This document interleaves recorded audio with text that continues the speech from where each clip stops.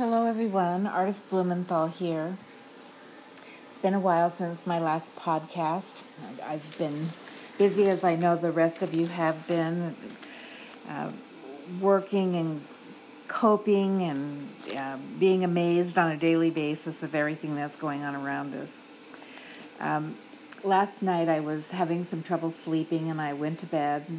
About 2 o'clock the Lord told me to get up because He had something He wanted to tell me. I'd not fallen asleep yet, so I came in to write down what He wanted to say to me. And the word that He gave me, I think, is a very profound and timely word for us all right now, and something that He asked me to put in a podcast. I normally wouldn't put something like this in a podcast, but since the Lord gave me the word and then gave me specific instructions, I wanted to get it out to you right away. It's almost 24 hours later and I still haven't been to bed because the Lord has been working me over about this word. So when I came in, the first thing He said to me was this: let everything that has breath praise the Lord. And I know we've all heard that so many times. And it's such a concept, but I don't think I thought about it extensively before last night. He said, "This is the cry of my heart, says the Lord. Let everything that has breath praise me." And of course, this is from Psalm 150. And He went on to say the following. He said, COVID-19, planned by the enemy of your soul, is the can't breathe virus. Most people who die from it die because they can't breathe. Pay attention, He said, to the pattern of the enemy. And when He's talking about the enemy here, He's talking about Satan, Hasatan, the devil, whatever you call him. That's who He's talking about. He says, pay attention to the pattern of the enemy.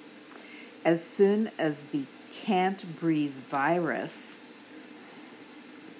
slowed down or lulled here in America, a demonized servant of Satan knelt on the neck of a black man, George Floyd, and started the I Can't Breathe movement all across the world. Now, certainly it was more in the United States than anywhere else, but it is still going on all around the world.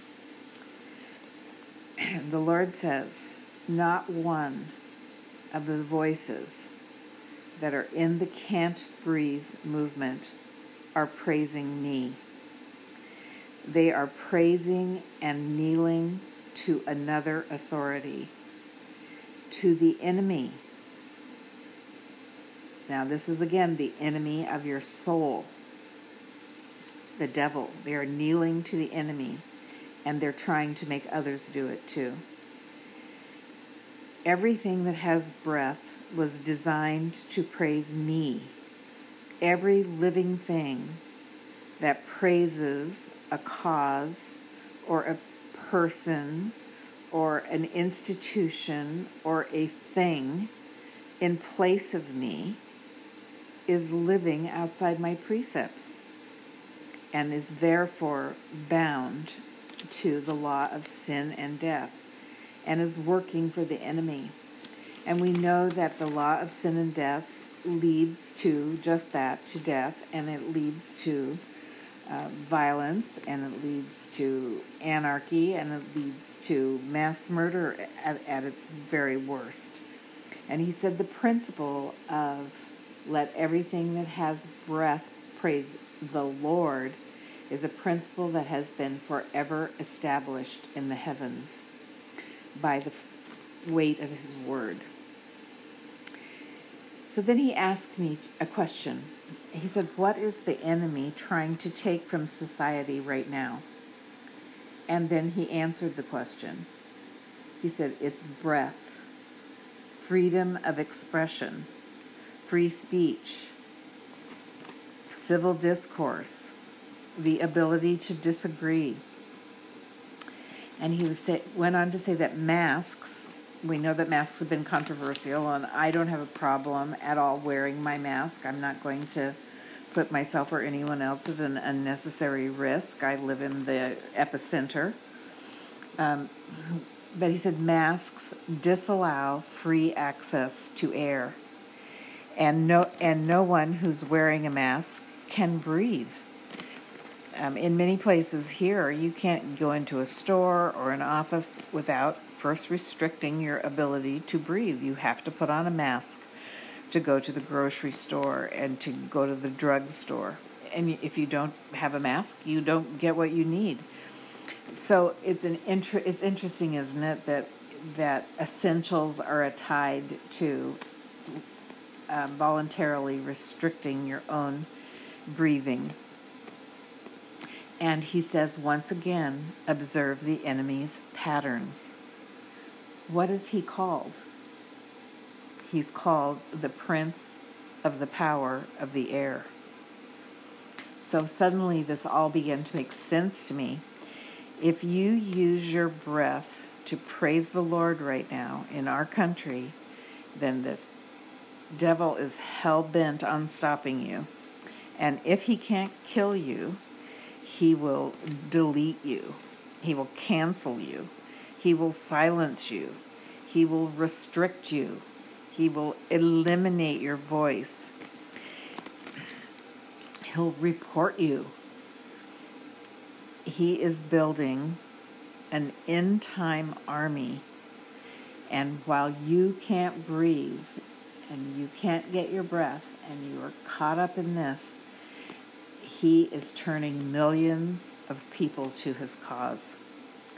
And when that cause has turned, you are going to be astonished at the people who are at the front of it, who are leading it.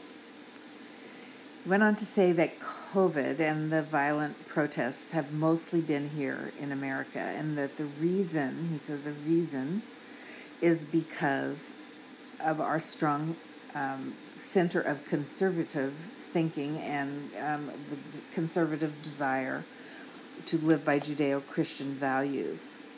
And so the prince of the power of the air is using the airwaves to silence us through the media and silence us through all the different kinds of social media that he controls, because he's the prince of the power of the air. And then the Lord spoke to me about churches, and and told me that this is a key to us understanding what the enemy, what the devil is trying to do.